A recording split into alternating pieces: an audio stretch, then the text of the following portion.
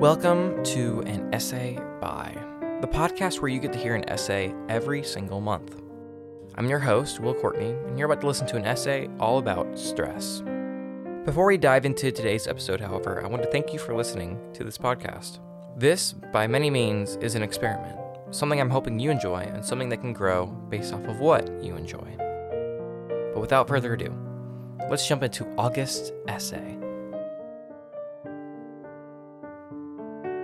Not every week can be a good week. Not every week lets us play or even hold the cards we want to play.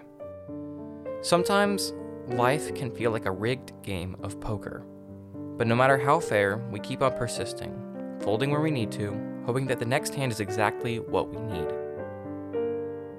As of late, my life has felt a little bit like poker. But to say it like that gives me too much of a black and white look at the world. I had a lot of good things happen this month, but by the end of the week, I felt drained, exhausted, and hoping for a break, and instead, thinking about what the next big project is going to be. This emotion has different thresholds from person to person, but to me, I know this emotion as stress, my best friend and my worst enemy. Now, you may be asking how the hell stress can be my best friend. I'm not Jocko Willink. I won't be able to inspire you and get you to live with stress and use it as a tool like he may be able to, because that's where stress is my enemy. I don't know how to use it. Stress is a cloud over my head that strikes lightning every time I procrastinate a little more than I should. Sure, I can control it for a little while, but it always strikes, and the more often it does, the more painful it can feel. The value of stress and how I'm easily able to identify when I'm stressed is knowing that you care about something. It is both a blessing and a curse to care for something. Whether it's your child, your job, your house, your car, vacation, relationship, whatever. We all care for something, and we will all stress about it. For me, most of my stress comes in the form of time. And it depends on the day what facet of time I'll be stressed about. But for now, to best quantify it, I'll think about it in 3 escalating levels of stress. The first level, the least consequential, is the stress of the present. This stress deals with the immediate scheduling of your weeks. This stress can accumulate when you have to work more shifts than you wanted to, your friends or family want to schedule time to hang out, or take time to do yearly tasks such as go to the doctor's office, the dentist, etc. This stress usually bubbles in the way of mild inconveniences or things that take up time that you may have had set for yourself. The second level of stress is the stress of promises. This is a broad term, I must confess, but the stress of promises regards something that needs to be done. The financial report at work, the scheduling of a vacation or group gathering, the true crime series that goes a little bit slower than you wish it would go. This is where care also really comes into place. The deeper you care for something, the more immediate the stress will be. For that true crime series that may or may not be called Fox Hollow, you may begin as soon as the other series ends so you can make sure that you'll be on schedule for a preferred release date. But for that financial report, you may begin to care the night before, as your job may or may not be on the line the next day if it isn't completed. The beauty of stress of promises is that it's finite. At some point, whether it's tomorrow or 8 months later, the stress will be alleviated off your back, only to go on to the next stress of promises. However, the third most existential stress of them all doesn't hold the same capacity as the other stress. That is, the stress of the end. I enjoy keeping a positive, informed tone on this show, but this stress is certainly not positive. The stress of the end is that the clock is always ticking. That one day, you won't have the stress of the present or the stress of promises. You'll just have the stress of the end. It's a stress that shies away throughout most of our lives and only strikes after losing someone close to you or on a really, really poor night.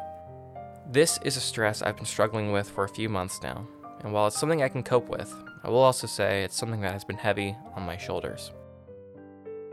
I will end this essay today with a short story. During this week, I had all 3 facets of stressors weighing on my back. In the terms of stress of the present, a few of my friends were planning a trip, but the possibility of it grinding to a halt was something very present and very concerning to all of us. In addition, I had also been taking a serious chunk of time working for 2 different companies, preparing my departure at one, being told that I should work a little bit extra before I go. Something I was totally for, mind you, but something stressful all the same. The stress of promise weighed in a few regards. Those jobs that I had mentioned earlier, there were plenty of items that I needed to get done by the end of the week that very few teenagers in the middle of July would have preferred to have done. In addition to this, the aforementioned hypothetical podcast was weeks shy of needing distribution, and the script was still being edited.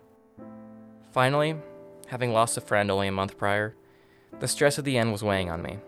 I couldn't sleep well, I would take naps to try and expedite the fear, and ambient music was a must so my thoughts could stay out of my head. It was a Wednesday, the day I wrote this in fact, and I got home from work, called my girlfriend, took a nap, and as soon as I woke up, I worked out. I had so much left to do and so many different ways to spend my time efficiently, but I texted my girlfriend, which was probably the best way to use that time in this scenario. It was at this time that I realized why I was so stressed. All those factors were finally realized in my head, and suddenly my emotions felt valid. I went to Apple Music, looked at whatever song was ready to play, and sure enough, Green Day's Still Breathing was right there. I don't know how or why, as I don't remember having listened to it, but as I clicked play, the sky opened in rain. However, it wasn't a stormy day at all. Sure, it was cloudy, but blue skies hung high in the air as water droplets came down onto my driveway. I stepped out of the garage, laid down, and for a few minutes, life was just a little bit easier. When the music stopped, the birds sung. I was hoping for yet another inspirational song, but Dragula came on after that, so I took that as my cue to go back inside. Stress is a human emotion. It's normal, rational, negative, yet at the same time, so beneficial for our psyches. We stress because we want what is best for our finite time on this planet. But sometimes, it's good to step back out of the spotlight before we shrivel under the pressure of our minds. Thank you for listening to this month's essay. If you liked what you listened to, give me a review and share wherever you can. This podcast was entirely created, written, and edited by me, Will Courtney, and the script was edited by Kayla Garrity. If you want more from me, you can listen to my true crime podcast, Fox Hollow, wherever you listen to your podcasts. An Essay By will return on the 4th of next month. Until then, please take care.